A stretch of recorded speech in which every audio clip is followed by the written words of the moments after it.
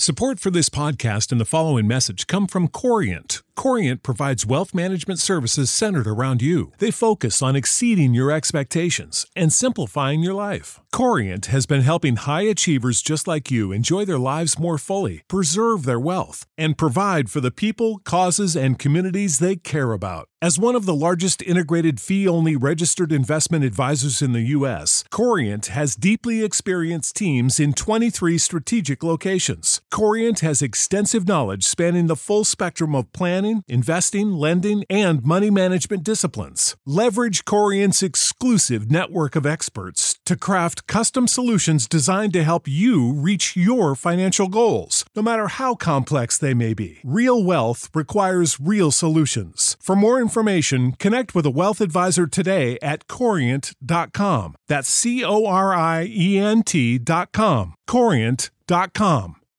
Without the ones like you, who work tirelessly to keep things running, everything would suddenly stop.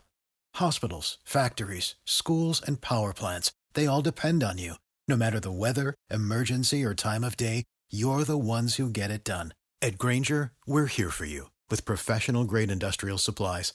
Count on real-time product availability and fast delivery. Call, click Grainger.com, or just stop by. Grainger, for the ones who get it done.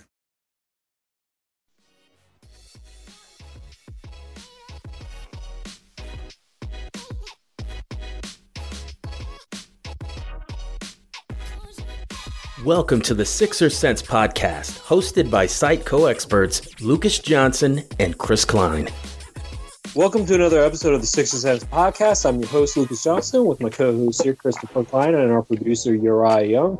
Hey, fellas, how we doing tonight? Doing well. We got a new coach, gentlemen. New coach. Bring him in. Yeah. And while he is a doctor, he's not the Dr. J, but he is Doc Rivers. So we have a lot to talk about regarding Rivers. Chris, go ahead, take it away. Yeah, so obviously we're going to start off the podcast talking about Doc Rivers. The Sixers signed him to a 5-year contract to be their next head coach in place of Brett Brown. Lucas, obviously Rivers has a pretty extensive resume. He is 943 and 681 as a head coach across about 20 years in the league. He's the 11th winningest coach of all time. And he obviously won a championship with Boston in 2008. What do you think it was about Doc Rivers' resume that impressed ownership, the front office, and that made Philadelphia want to bring him in? I mean, you named off a lot of stuff there to begin with. But Doc Rivers is more than just a coach that knows X's and O's. And he's pretty good with that for the most part, except maybe in this past playoffs against the Nuggets because, well, we saw what happened there. But overall, I think it's more the person and the type of charisma that he can bring to this team. One thing that Doc Rivers is known famously for is getting players to buy into their roles and accountability. You definitely saw that with the Celtics back when he was with them. Kendrick Perkins, as a TV head now, constantly says that Doc Rivers stopped him from being an all-star. And let's be clear, Kendrick Perkins, you never had any potential of becoming an all-star. I'm calling you out right now. You were never going to be an all-star. No. The most you could do is occasionally make a three-pointer on 2K 2007 because I know I did that sometimes. But nah, you weren't going to be an all-star. That being said, he had the mentality for it, and every player, I think most players do. And the fact that Doc Rivers got a 24-year-old, hard-headed Kendrick Perkins to buy into his role as a defensive maker, same thing with DeAndre Jordan and other players in the past. I think that that's a big, and even the superstar Hall of Famers like Ray Allen, Paul Pierce, and Kevin Garnett, he got them to buy into their roles, give up a little bit each of their individual game. I think that was probably the biggest selling point because this Sixers team, especially with Joel and Ben, they haven't been held accountable, and Joel's conditioning is a big part of that, and Ben's lack of unwillingness to shoot 3-pointers is another big part. I think in that regard, Rivers, I think that was the overall selling point that personally for me as a fan who loves about Rivers. Yeah, I think you hit it right on the head, Lucas. Obviously, Doc Rivers is extremely accomplished as a coach in this league. His reputation goes without saying. He's someone players, front offices, everyone is going to respect. Coaches are going to respect him a great deal. And he's a good coach. By all means, I think he's a tremendous basketball mind. All of that. I wasn't quite as enthusiastic as I know you were about Rivers. I think as soon as he got fired from LA, I kind of rolled my eyes. I was like, oh, God, But he's a good coach. He's fine. It's not a bad move by any means. Yeah, his resume is his resume. It's hard to get better than that. And we'll see how he does. I'm very excited to see what he does with this team on the court. But Lucas, how surprised were you by, I guess, how fast this all happened? Because by all indications, Mike D'Antoni was pretty much a shoo-in like a week ago. Then as soon as Doc gets fired from LA, within like an hour, he's connected to Philly. And within a few days, he's the next head coach on a 5-year contract. Adrian Wojnarowski said that he was on a plane from LA to Philadelphia within 24 hours of being fired. Why do you think that happened so quickly? How do you think Philly maybe appealed to him? And what's your read on that situation? In terms of how quickly it turned around, yeah, I was a little surprised. I thought it was going to take probably into the weekend for it to happen, but it happened quickly, and that's fine too with me. In terms of Mike D'Antoni, I think Mike D'Antoni was ownership's safe bet, and that was the plan. I think we all knew that was kind of the plan with D'Antoni back in 2016 when Brian Colangelo was brought in. I think that was a strong possibility back then. In terms of how Rivers supplanted D'Antoni, I think, well, the resume speaks for himself. I mean, in terms of resume, Doc Rivers just has a better resume. And I think, we talked about this last week. It's no secret that D'Antoni's system wouldn't necessarily favor Ben or Joel particularly strongly. So the Sixers roster was going to have to go some major overhauls, and possibly even with their core if D'Antoni came on. Doc Rivers, you should still make changes, but you don't have to change the core. Doc Rivers doesn't have that. Doc Rivers can work around the stars that he has. He's done it in Boston, Orlando, and even the Clippers. He's had 2 iterations of stars, and he's changed his system to fit the player's skill sets versus having a set system. And I think that's a big win for the Sixers there in terms of front office. And he's a known commodity. I think D'Antoni, you have some bad marks on his record with New York and LA, but Doc has been successful no matter where he's gone, and I think that's a big plus for ownership there. Yeah. So I've obviously voiced my support of D'Antoni in the past. I think the Sixers really need a shock to the system, a foundation shaking change, and I think D'Antoni would have provided that. I think he could have made it work with Joe and Ben, honestly. I think he's capable of doing that. Obviously, that's in the past now. I think we have to mention the fact that the Sixers coaching search was, to put it lightly, BS. Like, they interviewed maybe the 4 biggest names available, and that's all they did. They were connected to Billy Donovan, Ty Lue, Mike D'Antoni, and then Doc Rivers as soon as he got fired. Those are maybe the 4 most obvious names possible.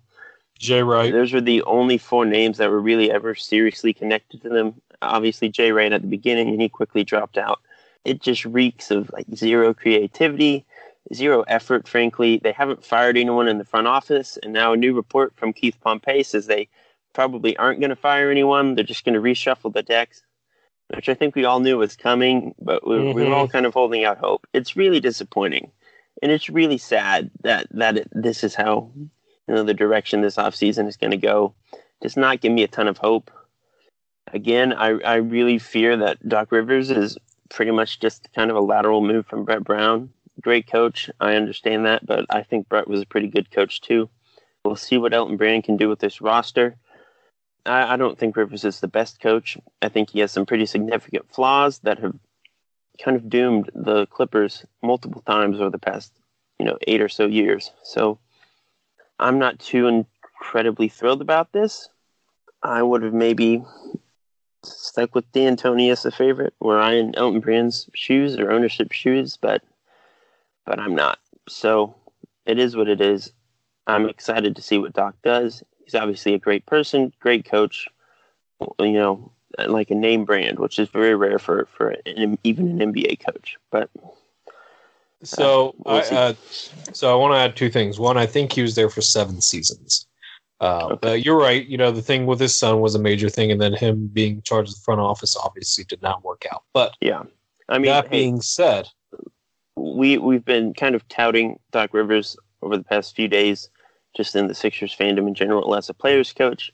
I understand that. Obviously, he's someone that people respect, but he completely lost the Clippers locker room this past season. By the end of that playoff run, by the end of that Denver series, it's pretty clear that no one got along there. Obviously, some of that is on Paul George, and some of that is probably on Montrezl Harrell and other guys. But it's pretty clear that he couldn't hold those guys together. His coaching decisions played a pretty big role in Denver coming back. He stuck with some pretty egregious rotational decisions that just were not working at all. And his lack of adjustments is something we've criticized Brett Brown on for years. Doc just refused to adjust in that series, and it killed them. So I think there's some worrying similarities there. Again, Rivers is a good coach, but I don't know if he's the coach to solve whatever's going on in Philly. Just frankly, I'm not sure if I see it.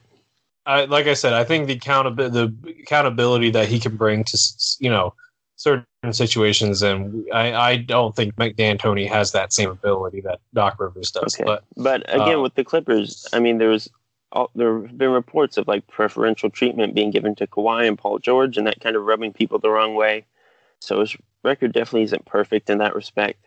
So was that on Doc, or was that on Doc, or was that on ownership though? Because you know how Steve Ballmer. I mean, it could be on ownership, it could be on the front office, but Doc is also the guy in that locker room. He's going to be around those guys more often than like the GM or even Steve Ballmer.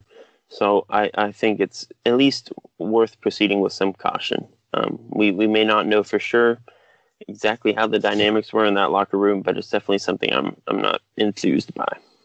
So, I'm just going to end this on this subject is that if you're worried about the offense, Chris, good news is that they got the second best offensive savvy coach in the whole entire NBA, possibly coming in as an assistant. And gosh, I just blanked on his name for some reason. Alvin Gentry. Alvin Gentry. Oh, Gentry. Sorry. Alvin Gentry, yes. Alvin Gentry's been rumored to be a target of Doc Rivers' coaching staff. Alvin Gentry has had some very good offenses with the Suns and Pelicans as their head coach and as the Warriors as their assistant. So in that regard, I think the Sixers offense is going to be in much better shape too if he does come on. For sure. Very similar to he doesn't fully embrace what D'Antoni does, but he does a lot of similar things. So I think the Sixers offense will be fine. But moving on into, let's move on here. We're going to talk about Doc Rivers' priorities as the head coach. Chris, what do you think Doc Rivers will start to improve on with the Sixers? In particular. Yeah. So who knows? It's pretty. Obviously, I think the first thing he needs to do is tell Elton Brand to trade some dudes, because the Sixers really aren't going anywhere if they can't make pretty substantial changes to the roster. Al Horford obviously sticks out like a sore thumb. The Sixers need to get someone who can create off the bounce, make quick decisions, really lift up that half-court offense. If they can do that, if they can get a Chris Paul, who we've talked about endlessly on this podcast, or go for a volume shooter like Buddy Hield, that would help quite a bit. But in terms of system-wise, I think Doc is maybe better prepared than Brett was to get something out of Ben Simmons in the half-court. I think we can draw some parallels there between Ben and Blake Griffin in the LA years. Oh, yeah. They're very different players, but I could see Ben doing more work from the elbow, hitting cutters on, stuff like that. I think Doc could really make good use of him there, for sure. Tobias Harris had the best year of his career under Doc Rivers. I think that's notable. Adrian Wojnarowski of ESPN again reported that was part of ownership's thinking, is that, they've committed $180 million to Tobias Harris. So whether we like it or not, he's a main component of this team for the foreseeable future. And you might as well do what you can to get the most out of that investment. So hopefully Doc Rivers helps in that that respect. So that's probably where I would start with if I was trying to analyze, what Doc could do as head coach. Yeah, I'm going to definitely say that those would be some big things. I think we're going to see a lot more pick and rolls with Ben and Tobias, because I think and I wrote about this in the hiatus, that they're two of the best role men on the Sixers roster. And I think that Doc Rivers is a strong believer in the pick and roll. I think we'll see that. Obviously, personnel has to play a factor into that, but if they get the right personnel to run it, I certainly see the Sixers using their strengths as rollers for sure. Actually, surprisingly enough, my research showed that Joel's not great at the pick and roll. But overall, I think the other, and this kind of brings me to my next question for you, Chris, but I think the biggest improvement is that he's going to, instead of trying to make us, Brett Brown tried to make the players fit his system, and I think Doc Rivers is going to make the system fit his players. So I think that's a big thing that we're going to see this season with the one of the biggest improvements that Rivers is going to make. But Chris, let me ask you, what do you think is the biggest obstacle for Doc Rivers? Yeah, I mean, again, it's the same thing. It's got to be the personnel. We'll see what changes the Sixers can manage this offseason.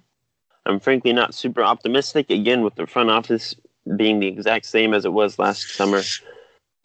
Obviously, the power dynamics are going to shift a little bit, or so we're told. Maybe it will be more on Elton Brand's shoulders alone, but even so, they're going to need to shake it up somehow. They need to get some ball handlers and some shooters into this rotation. And if they can't, maybe Doc Rivers can find more creative ways to kind of work with what they have. But if they can't make that serious foundational change to the rotation, I don't think they're going anywhere, just because this isn't a team built for success in 2020. It's just not going to happen. So I think you bring up a very valid point, and it's almost my number one, but I think the number one problem for Doc Rivers is going to be getting Ben to shoot. And I think he can do it. I honestly think he can, because like I said in the beginning, he's had a track record of getting players to buy into what the team needs them to do. And if Rivers believes that Ben needs to shoot for this team to be successful, he's going to get Ben to buy into that role, whether Ben likes it or not, because that's what Doc Rivers has done in the past. I mean, look, I'm not going to say Ben's shooting is insignificant, because it's not, but it has been such a minor problem, frankly, for over the past year or two. It's just not the main plague for the Sixers team. It would be nice if he shot, obviously, but he's never going to be a volume shooter. That's just not his mentality. I don't think any coach is going to get that out of him. And as nice as it would be for Ben to maybe take a couple corner threes every game, until he starts making those on a consistent basis, defenses aren't going to treat him any differently. So it's not really going to change how they defend Joel or how they defend other people on the roster. So while it would be great if Ben started shooting threes, don't get me wrong, I really just don't think that's where the focus should be, because, Ben is a tremendous player as is, and Ben can contribute, I think, to a championship team as is. I don't think the Sixers need him to shoot to be great, and I don't think the Sixers are going to get him to shoot. So I don't know. I think personnel just around Joel and Ben is infinitely more important than how Ben acquiesces to the guys around him. That's fair. You bring up a valid point, and I'm just going to say this: while it might be more important to get the right personnel around those guys, it's going to be a harder task to get Ben to shoot versus finding those players. Is it? I mean, maybe. I think so. I don't think you're right. Your thoughts? So yeah. Yeah, I would agree with the. I think that is the biggest thing that fans. I mean, not just fans in the Philly area, but remember, there's fans in Australia that follow Ben, that have followed him from the moment he stepped in the court in LSU, is can he transcend and make it to the next level? Brett Brown was not able to do that. So the hope is for every fan across the globe who wants Ben Simmons to excel is, will he have the confidence to shoot? And I agree that I think that's his biggest obstacle, is how does he reach this all-star player, all defensive player, and make him believe that him shooting and taking those risks outside of his comfort zone can not just benefit him, but the team. I think, to me, that's his biggest obstacle. How does he reach Ben? Okay. So not saying that your point isn't from. Yeah, it's not saying that your point isn't valid, because it is, because it's going to be hard. That's probably the more important thing to focus on. But getting Ben to shoot is going to be the harder task between the two. Look, I think at this point, Ben is who he is. We can talk about him transcending to another plane of existence, but I don't think it's going to happen. He might, by the end of his career, be shooting a few threes every game, but I think at his core, Ben is a guy who's going to do the majority of his damage either in transition or in the paint. Maybe that doesn't fit that well with Joel Embiid, but we've seen them make it work in the past. We know for a fact that with a logically constructed roster that it can work. We've seen it happen before. We know it's possible. And Ben is like a top 20 player, as is. He's one of the best defenders on the planet. He's amazing on offense without a jumper and in an offense that really does not suit his talents. So I think we're maybe underselling what he is right now and overselling his ceiling for the future. I don't think Ben's ever going to be like an MVP candidate, a top 5 guy. I just don't think that's going to happen. I think, maybe when they drafted him, that's what we thought his ceiling was, but it's not. He's never going to be that kind of volume perimeter scorer. It's his mechanics are nowhere near, that being even like possible. And I don't think he's ever going to make the adjustments necessary to get it there. So I think we really just have to look at Ben for what he is and fit the roster around them. And that's my view on it. Yeah. So we're going to move on and talk about Doc Rivers some more and his potential impact on the organization. Lucas, how do we think the players should feel about being coached by Doc Rivers as opposed to Brett Brown? We can obviously focus mainly on Embiid and Simmons here, but even someone like Tobias, who has more experience under Doc Rivers. So how do you think the players feel about this? Let me just say, and I think this is going to be we haven't really talked about this, but I think that a guy like Josh Richardson's going to love this move. Because Josh Richardson's all about accountability, calling people out. That's what Doc Rivers does, and I think that Josh Richardson's going to love this move. I think Tobias Harris is going to love this move because it's a former coach, and his former coach that made him play the best of his career and got him helped him get that big contract. So I think that that's a point that we can't miss there either. Joel's already, he tweeted about how he was ecstatic about the move. Go on Twitter, people. You'll see it. He's very excited about the move. He welcomed Doc Rivers to Philadelphia. I think this move helped soothe out whatever frustrations Joel had with the organization. So I think that's a win there. And obviously, I think Ben and Joel had to sign off on this move, or else it wouldn't have happened. I think Brand's not stupid. He wants to get his, 2 superstars to co-sign on this move. We already know that Joel in the past had co-signed on Mike D'Antoni, so I think that it would be foolish to not think that they signed off on this move. So we'll see what happens. But I think those two in particular had to sign off on the move, or else this doesn't happen. Yeah, I definitely think Joel signed off on it. Do I think that this puts Joel and the Sixers? Do I think this makes Joel completely happy with the organization? No. I think it's still pretty clear from his tweets that Joe is, at least poking fun at the front office. It has been all off season ever since the Sixers got eliminated and Jimmy Butler has gone on the run that he's gone on. Yeah. I don't think Doc Rivers is going to solve all of those issues. I think the Sixers still need to do what they can to put a better team around Joel, because I don't think his happiness, quote unquote, is going to last forever. I think the clock is ticking for the Sixers to figure this crap out, or Joe's going to ask out, or something's going to happen. They really only have 2 more seasons because he's going to be a free agent in 3 years. So they really only have 2 more seasons to fix this. So as Joe has tweeted out and said constantly that he wants to finish his career in Philly, that he wants to finish his career next to Ben Simmons, etc., etc.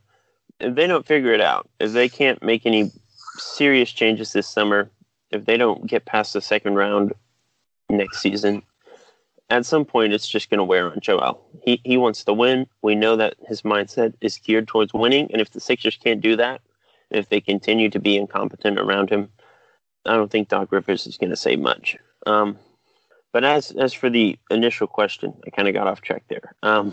Yeah, I think Joel is probably happy with this move. I'm sure Ben's probably happy with this move.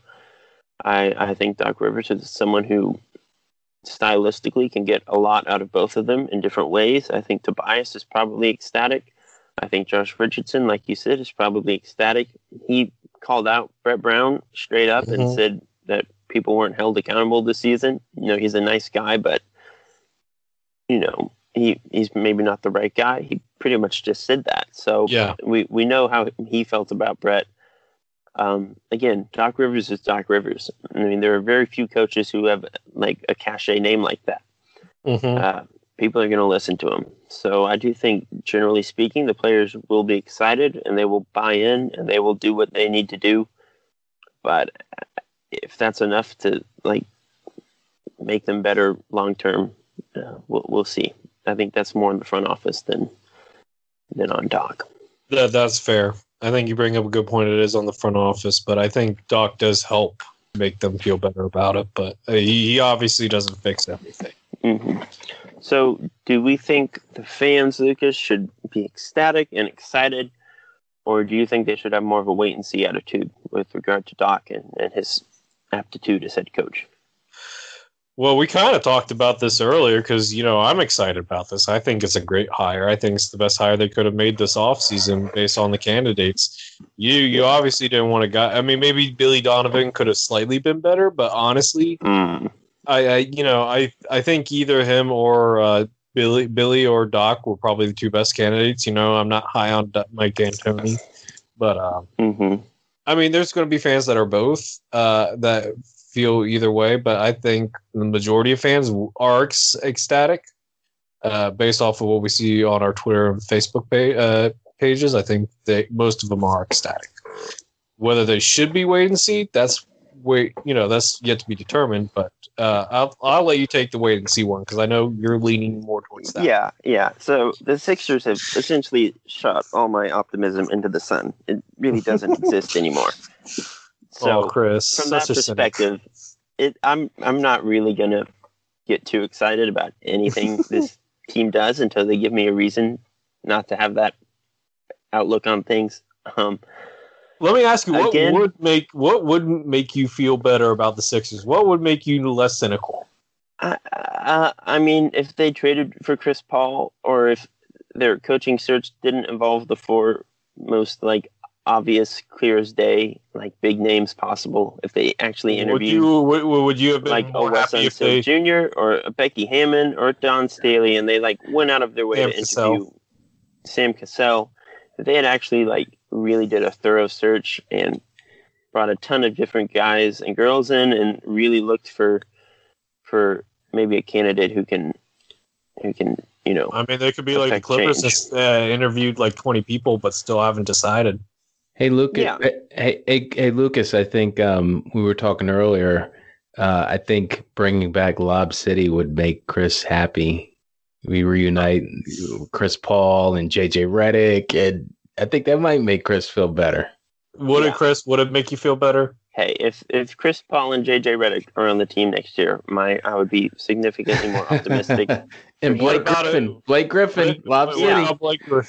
Why not? Horford is dead money at this point. So if you can flip Al for Blake and Tobias for CP3, that somehow miraculously worked, why not? I'm not sure if it they could if they mortgaged the draft future. Yeah, I doubt it would be possible, but it'd be more interesting than whatever is currently. It'd be more interesting than the alternative, I guess is the best way to put it. But we'll see. Fair enough. I didn't mean to interrupt your previous thing. I just don't think Rivers is that exciting as a candidate. I mean, he's Doc Rivers, but at the end of the day, I don't really see the upside. I think he's just a solid, good top 15 coach in the league, and probably not much more than that. A guy who has some serious question marks after the last 7 years in LA. he won a championship in Boston, and people are going to reference that all the time. But the NBA has changed so much over the past 12 years that, not every coach that was great 10 years ago is great now. Phil Jackson was great with the Lakers and the Bulls. Wasn't so hot at the end of his career. So things change. Basketball changes. Doc is still, again, a good coach. I want to emphasize that. I don't know if he's a great coach. So I'll wait and see. I'll wait and see what he does, and I'll wait and see what the front office does. But that's my view on it. So I think nobody really brought this up, but this is going to be fun to have Doc Rivers coach against the Celtics after all these years, like 4 times a year. Is anybody else not hyped about that besides me? Yeah. KG is retired, Paul Pierce is retired, and Ray Allen's retired. It doesn't resonate with me. I get that, but at the same time, it's just kind of like, I don't know. It's like, it's a throwback, but I guess, like I said, I guess I'm just the only one excited about that type of matchup. But we're going to go ahead and move on from Doc Rivers to potential offseason moves. So, Chris, how legit are the chances that the 76ers would trade either Joel Embiid or Ben Simmons this offseason? If I had to put it in like a numerical term, like a percentage, I'd say the chances of them trading Joe are pretty much 0. And I'd say the chances of them trading Ben are probably like 5% at the most. I doubt it. If something comes up where James Harden all of a sudden is like, I want out of Houston, okay, then we maybe consider trading Ben. I wouldn't. Or if Damian Lillard is like, I want out of Portland, then we can talk about it. But unless something of that nature comes up, unless Giannis is trying to like break down the door and get out of Milwaukee, I just doubt they're going to even consider it. As for if they should consider it, no. I've been on the record many times about I think they can work together, and I think they're an extremely talented duo. I think they fit well enough on the court to lead a championship caliber team. It's about the guys you put around them. So we'll see. But I don't think they get traded. I'm going to say about 5% for either one. Though you have talked about this off the air, but I'm more inclined to trade Joel than Ben, just based on the modern NBA. But either way, I don't think you should trade them, and I don't think they will. And I think it's 5%, but maybe I'll say 2.5%. I'll say that's the percentage that I would give them trading either one of their superstars. I will say that I think before last season, the main argument for, maybe prioritizing Ben over Joe was injuries. But this past season, Ben got knocked up a good bit and got hurt on multiple occasions and wasn't that reliable down the stretch and obviously missed the Celtics series. So I think there's some more question marks there than there were before. And that might make that choice a bit murkier for the front office. Aside from the fact that Joe is still clearly the better player. NBA or not, Joe is just on a different level. They're both great. Ben is, again, probably top 20 in my book, which is a high praise. Very high praise. But Joe's a different beast. Joe's top 10, Ben's top 5. Top 20. Yeah. Top 20. Yeah. Not top 5, everybody. Top 20. Wow, Lucas, hot take. No, thank you. No hot takes from me today. I don't have any in stock right now. But moving on. So we know that they're probably not going to trade either one of their stars. But what's the likelihood that you think they can trade either Al Horford or Tobias Harris this offseason? Okay. I'll put Al Horford at 60%. I think they're going to do what they can to trade him. It's going to be whether or not another team is tempted or willing to take on that contract. But of the two, between him and Tobias, I think Horford's contract is much more tradable. Tobias, I'll put it at 8%. Or I don't think they're going to trade him. They might try to, but it seems again that they hired Doc with Tobias in mind, and that probably speaks to their confidence level or in their ability to trade Tobias. I just don't think anyone's going to go near that contract. It might be the worst in basketball. Now you can point to Westbrook or John Wall in Washington, but those guys have fewer years on their contracts. So, Tobias still has 4 more years at like $35 million per, which is insane for someone who is like an average starter at best in the playoffs. So again, I keep saying that, but I think Tobias is probably here next season, and Al is probably, if I had to put money on it, which I will not, gone. But I don't think it's a guarantee that Al's gone. His contract is not great either, and I don't think there are a ton of teams where he really makes a ton of sense. So the Sixers are going to have to do some of the legwork there. Yeah, so I think I would put trading Al about 50-50 as a toss-up of a coin. And it just depends on if a front office or team really needs him. I think the Rockets could use him. I think that he would help their chances for sure. It just depends. That's for sure. On what each front office thinks of Al Horford. If they think that, oh, well, this is just a bad situation for Al. If he's here, go ahead. Yeah, I'll say this. We're recording this Sunday night. Doc Rivers' introductory press conference is tomorrow at 1 p.m. I'll be very interested to hear what he has to say about Horford, because I'm sure he'll get asked about it. And I think we could maybe, a lot of that will be PR speak, but we might be able to learn something from what Doc, his perspective on that situation is. For sure. But Tobias, I put it at a 2.5. I think you hit the nail right on the head with bringing in Doc Rivers. They're going to try to run it with Al Horford, Tobias Harris, because, like you said, he's probably a top 5 worst contract in the NBA. I don't think he's number 1 because he's actually still productive. John Wall's not playing great. I mean, yeah, but Westbrook, you have to build a team around to make him work. Tobias Harris, you can plug him into a lot of situations and he works, just not great in this particular one this past year because he was playing out of position. And they were asking him to create off the dribble too much, which isn't his strength. Fair enough.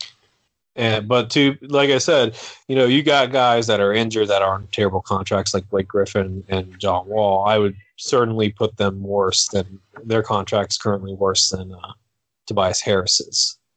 That being said, I think it's a 2.5% that Harris gets approved. I just don't. I mean, I've written about a potential Tobias Harris trade here and there, but it just doesn't seem likely. I think Al Horford, like I said, it just depends on what front offices think he still has something left in the tank and that he's that missing. I think Al Horford's going to be traded either as a salary dump for a team that has cap space like the Hawks or the Cavs or the Pistons, or, he's going to be traded to a contender that think they're one piece away. They're Al Horford piece away from winning a championship, like maybe the Rockets or the Golden State Warriors, something like that. So some team like that. I think those are those type of landing spots that Al Horford's going to be in. But so I guess the last part of this section that I want to ask you about, Chris, is this. Who are some of the players that the Sixers could seriously go after in trades and free agency to improve the roster this offseason? Anybody that comes to mind for you? Yeah, I mean, obviously the big three are going to be Buddy Hield, Chris Paul, and Jrue Holiday. Those are kind of like the hallmark, ideal, wishful thinking trades. I think Buddy Hield's probably the most likely. We've seen the reports of him not answering Luke Walton's calls, which I really don't blame him.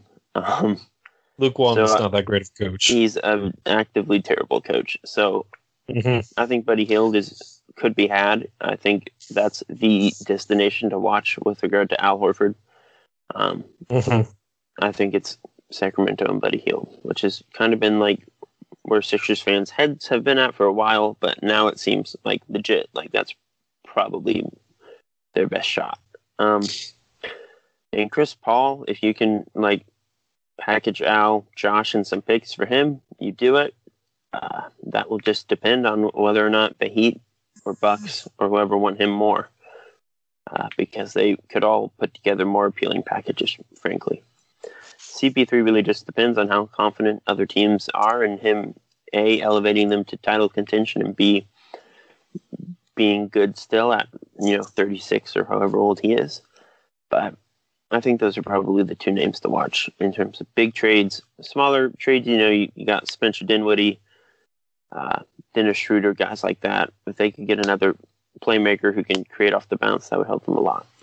Yeah, so I think, like you said, I think Buddy Hield's most likely. I don't think the Sixers are going to be able to I don't think they're going to be able to outbid the Bucks for Chris Paul. I just don't think that's possible.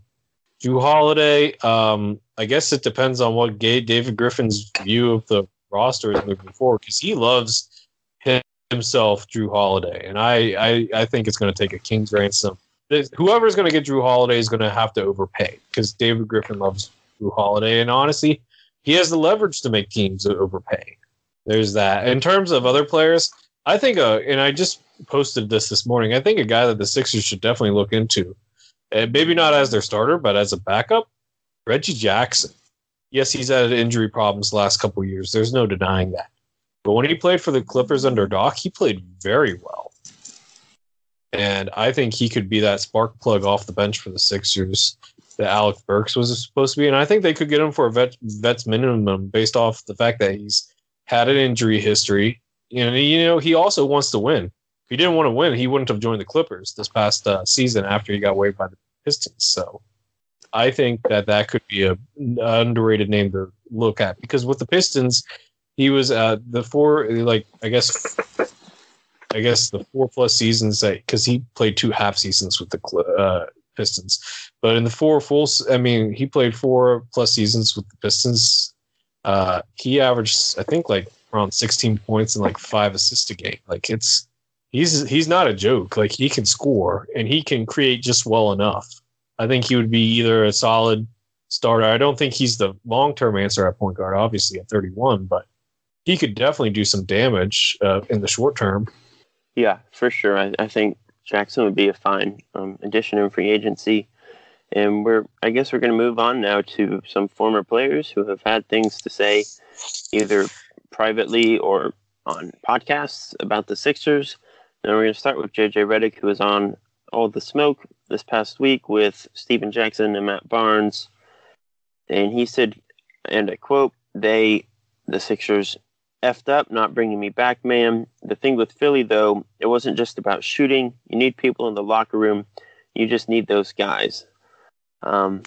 Lucas, what are your thoughts on that quote? Is he correct? Does he have a point?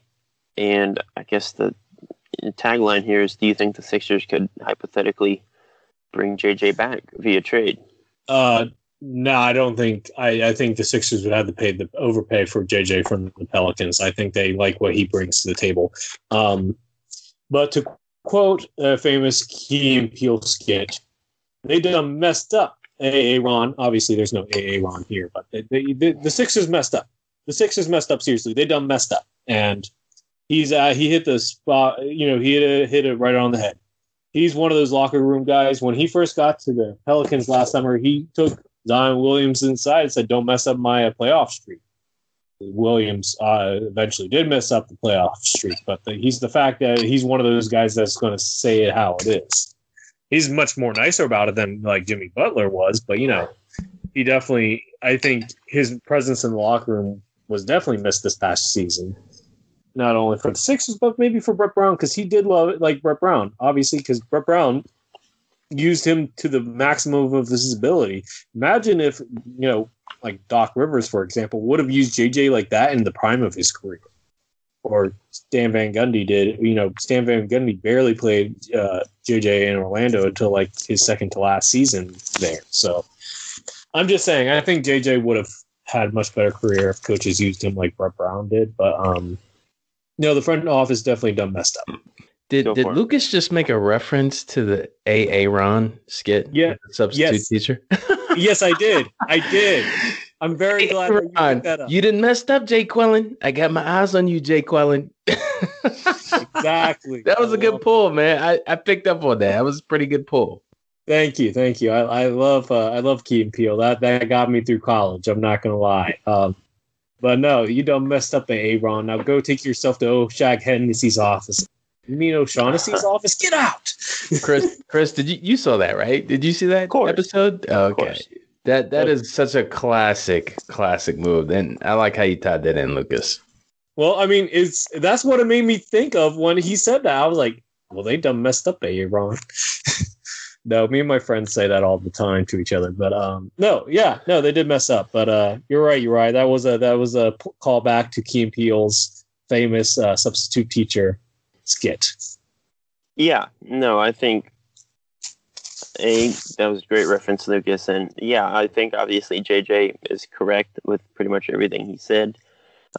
I'm probably would be more inclined to say the on-court stuff was more important because I think they really missed JJ's just decisiveness as a shooter and his ability to create offense without really even touching the basketball. I think that's something that they leaned on quite a bit in the Brett Brown years before his departure, and it's something they missed a lot last season.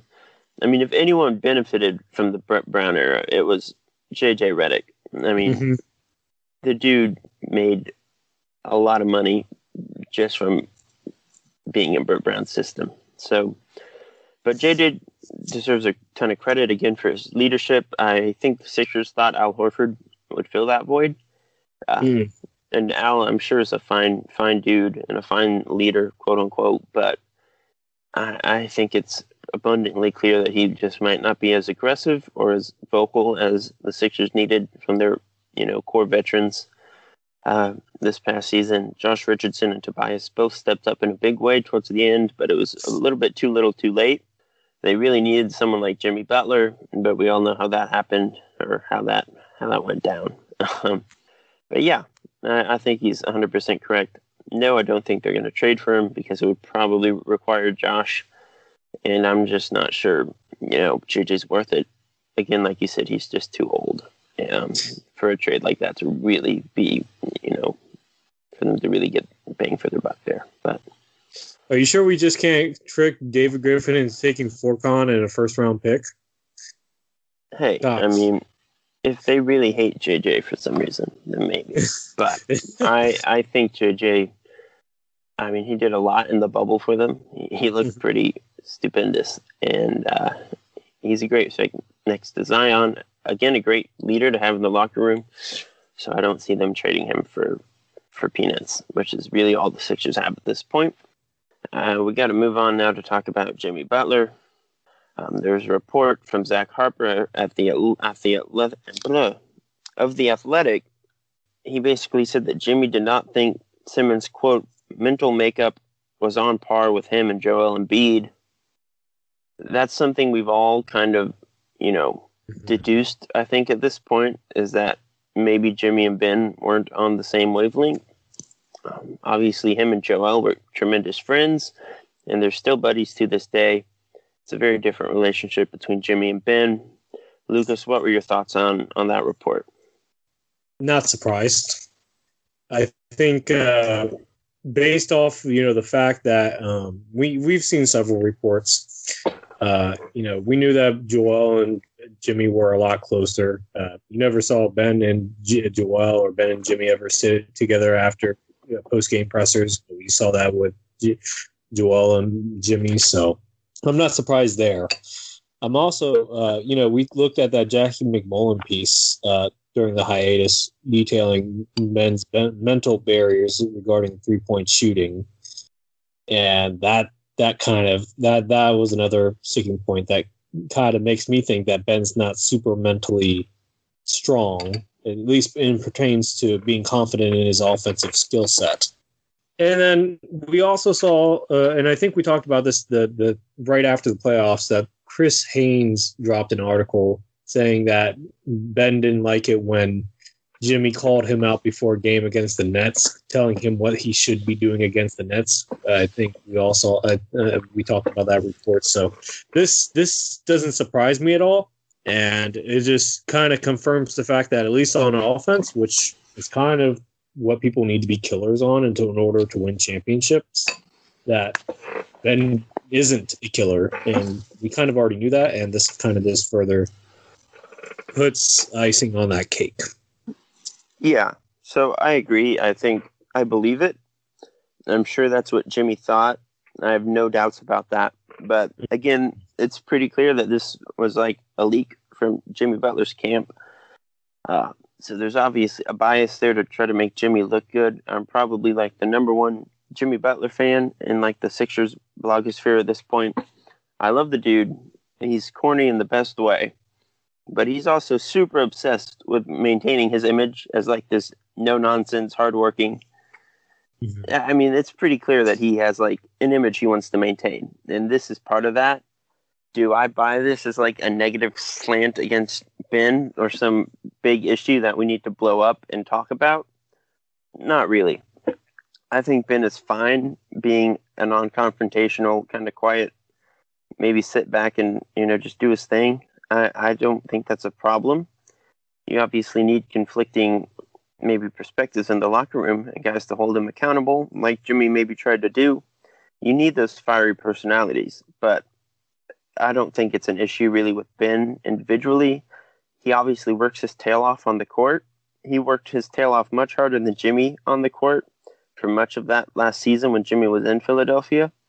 So in terms of like on-court effort, I don't think there's really any like conversation to be had there.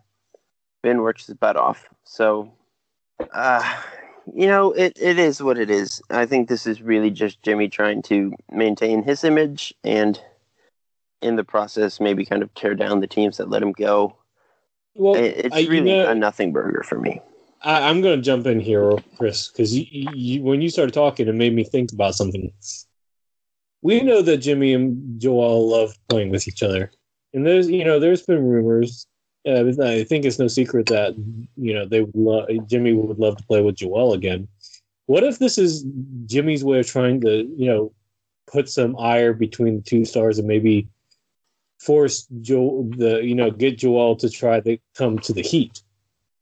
Yeah, I mean, it's definitely not impossible. I think Joel that might just be conspiracy theorist me, but I mean, rumblings before in the past about this, the Heat and Joel. Yeah, I mean, if Joel does eventually force his way out, I think Miami's definitely a team to watch. Those guys love each other. I mean, they're great friends. They were harmonious on the court together.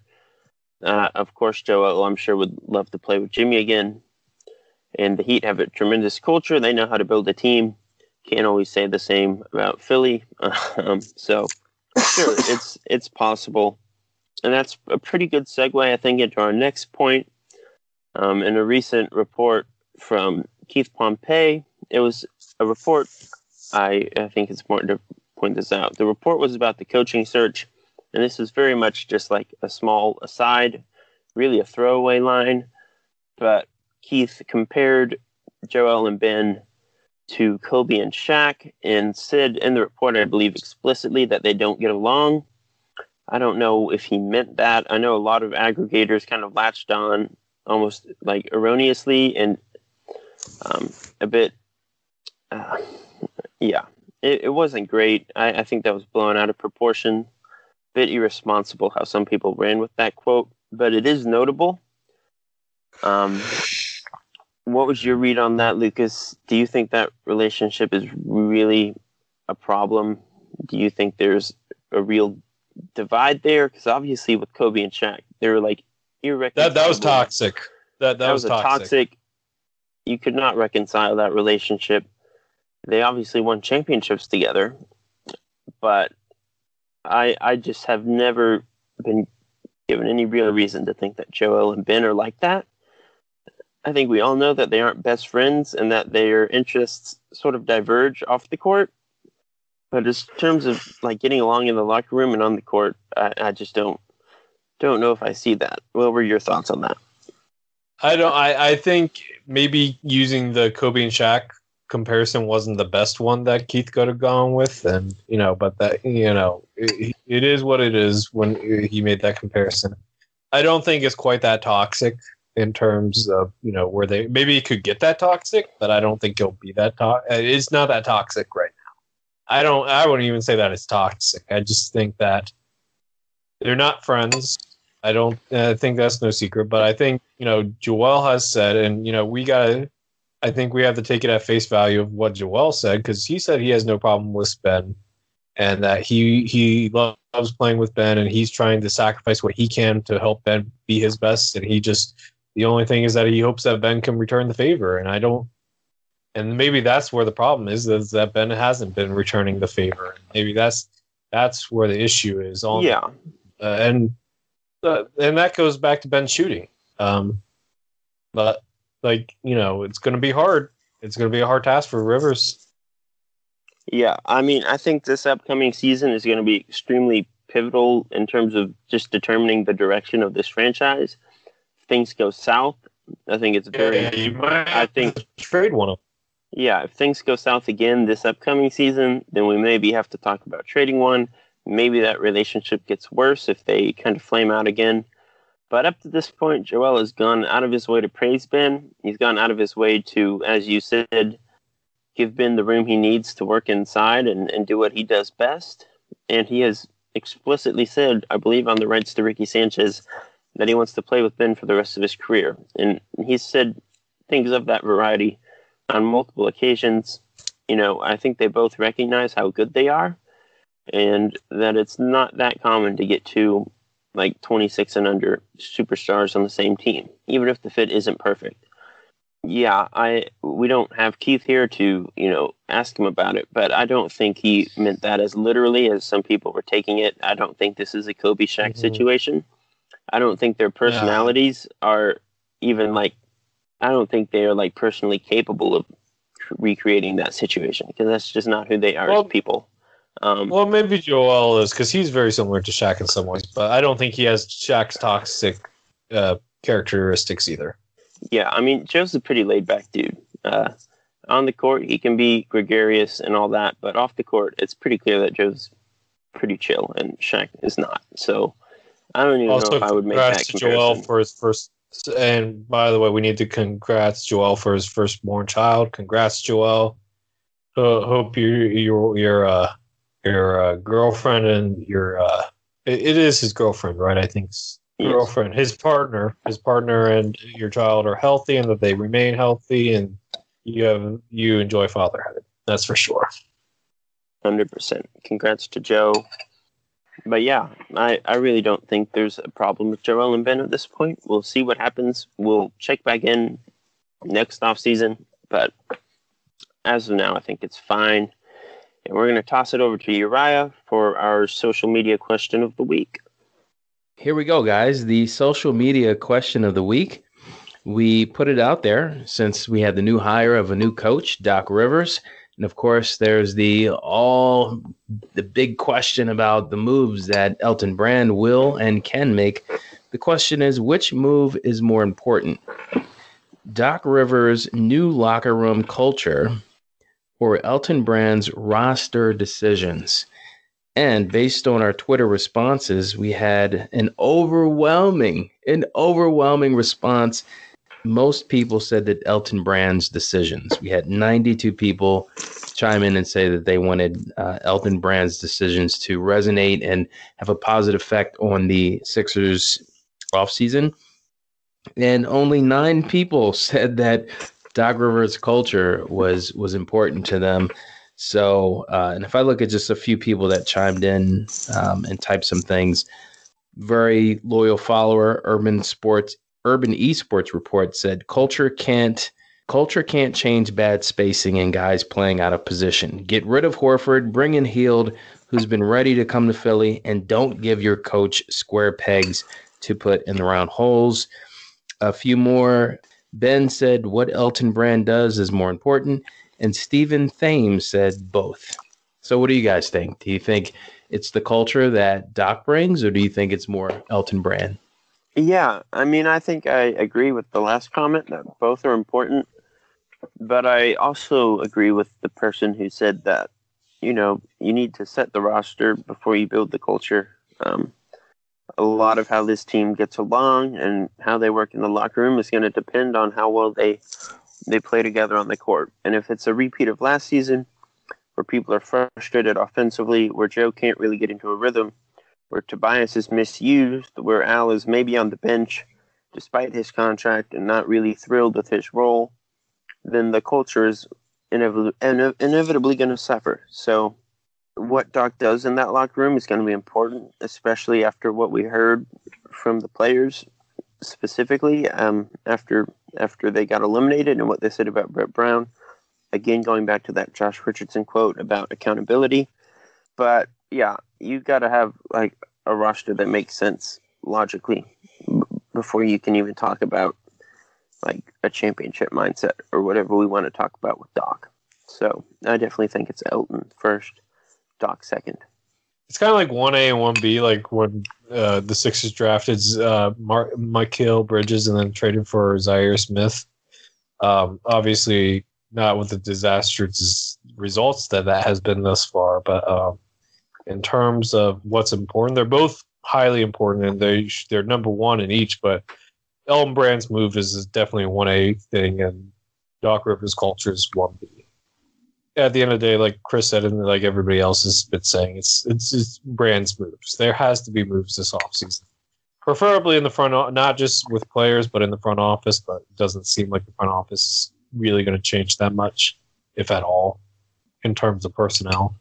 But Brand's roster decisions is obviously a big factor in who he drafts. Because honestly, I think that maybe they should just try to keep the pick and not trade. If they can trade another pick in the future versus this year's pick, I think I would rather do that, to be honest. Yeah, no, that's what I would do. But I mean, not the point. I would say, Lucas and Chris, that I would take the opposite position.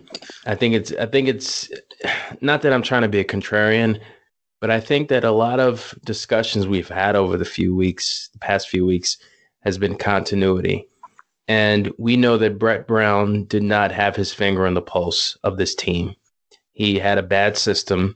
He could not inspire or motivate his star point guard to shoot a jump shot, even though he had a relationship with his father. And I think when you remove him from the equation and you bring in this new factor, this new personality, this new credible head coach who's been around, who played in the 80s. I remember watching Doc Rivers play for the Atlanta Hawks with Dominique Wilkins. Just a really good, solid player, cerebral type guy. He comes into this now, and if he can take these pieces that are already here, maybe he can do something within the system, within his vision, and he can make it work. So I would say the culture is paramount, in that he will hold players accountable. He's not going to take any crap. If Ben refuses to shoot, maybe he decreases his minutes a little bit. I don't know. Maybe he puts some fire under his butt and challenges him to step up to the plate, because Brett Brown wasn't doing it, right? Brett Brown didn't have the cojones to come at him like that. Well, I will say, I think we're maybe, I think Brett maybe deserves a bit more credit. I think last season was him basically trying to win a 100-yard dash and starting 100 yards behind the starting point. I mean, the dude was just not given the right hand. He publicly challenged Ben to shoot on multiple occasions. I don't know what more he could have done there. I mean, he went to the media and was like, I want Ben to shoot one per game. Tell his agent, tell his family, tell him. I mean, what?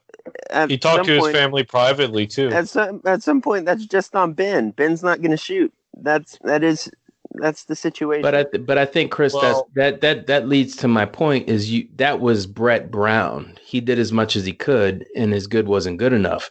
So you bring in this new coach, who Ben, now he doesn't have that luxury of saying, oh, this guy, I knew this guy when I was growing up. He used to come by my house. He coached my dad. I can get away with this, that, and the third.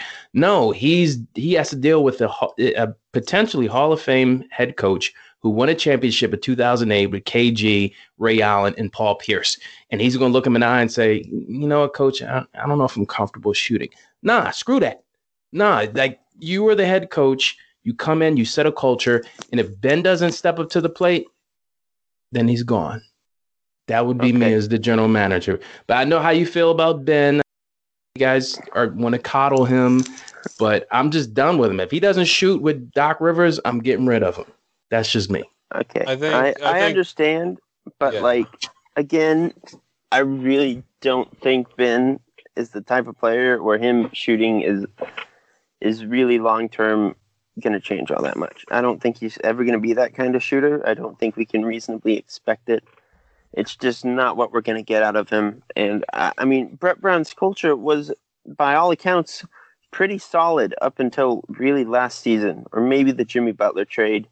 Obviously, him and Jimmy didn't see eye to eye, but it wasn't like Brett Brown was always kind of like the odd man out in the locker room. Guys wouldn't listen to him. I think we all remember the video of him getting showered after that Heat series, the first playoff win with Joe and Ben. I mean, Joe and Ben used to talk glowingly about Brown, and so did the other guys on the roster. We've heard it from JJ, who continuously says that he loves Brett Brown. I think a lot of this starts with the front office not giving him pieces that make any sense and that can succeed. I don't think there's any coach in the league that can make Al Horford work with the current group. But Chris, maybe the piece to succeed is Ben himself. Maybe Ben is part of the problem. Maybe he's part of the problem. They gave him that. We have seen the Sixers take the Raptors to 7 games and lose at the last bounce, with Ben not taking a 3 at all in that series. We know that the Sixers can be a contender with Ben not shooting. We have hard evidence of them being an extremely good basketball team with Jimmy Butler. With Jimmy Butler on the team. With Jimmy Butler on the team. He's not here anymore. All right, but put decent pieces around him who fit and make sense. And that's on the front office. We know who Ben is. Ben is what he is, and I think it's unfair to say that he's the problem when the front office hasn't made any effort to compliment him. We will agree to disagree. No, we will agree to disagree. And if you want to coddle Ben, more power to you. But the guy makes $30 million a year, and we saw what Jamal Murray and all these other guys could do.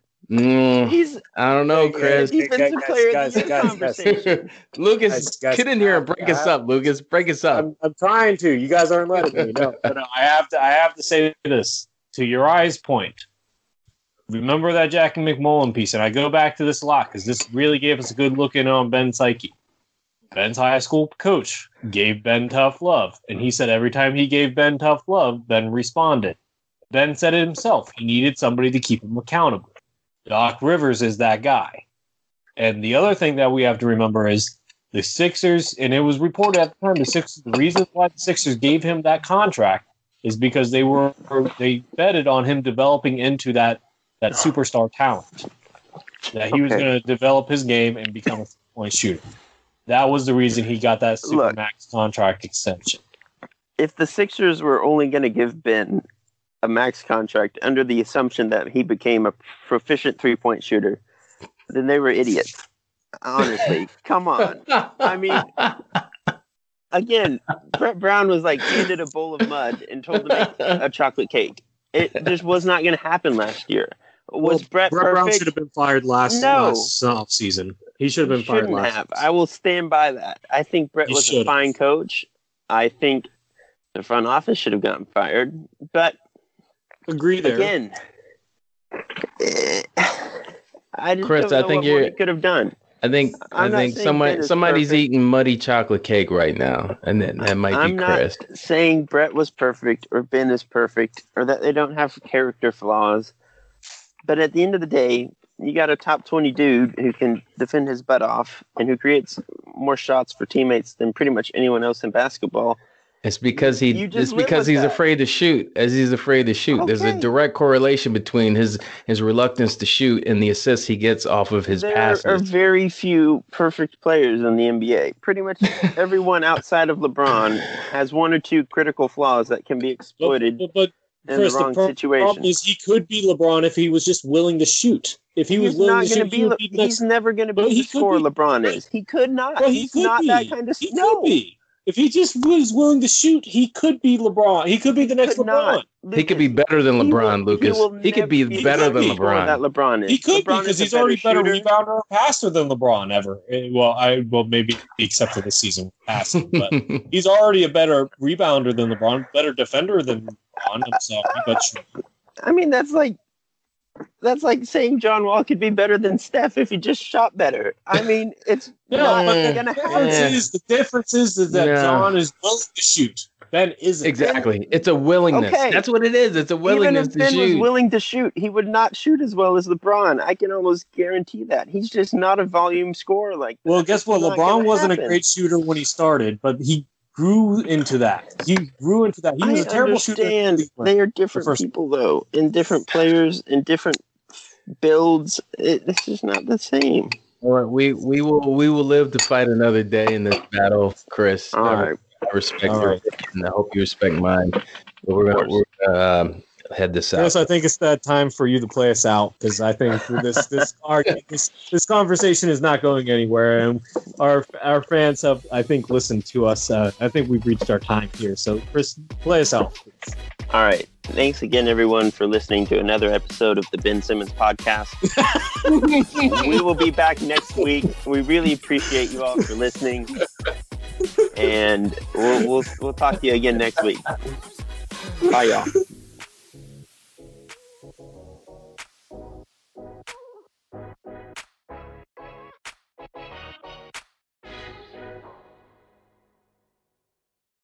Save big on brunch for mom, all in the Kroger app. Get 16-ounce packs of flavorful Angus 90% lean ground sirloin for $4.99 each with a digital coupon. Then buy 2, get 2 free on 12 packs of delicious Coca-Cola, Pepsi, or 7-Up, all with your card. Shop these deals at your local Kroger today, or tap the screen now to download the Kroger app to save big today. Kroger, fresh for everyone. Prices and product availability subject to change. Restrictions apply. See site for details.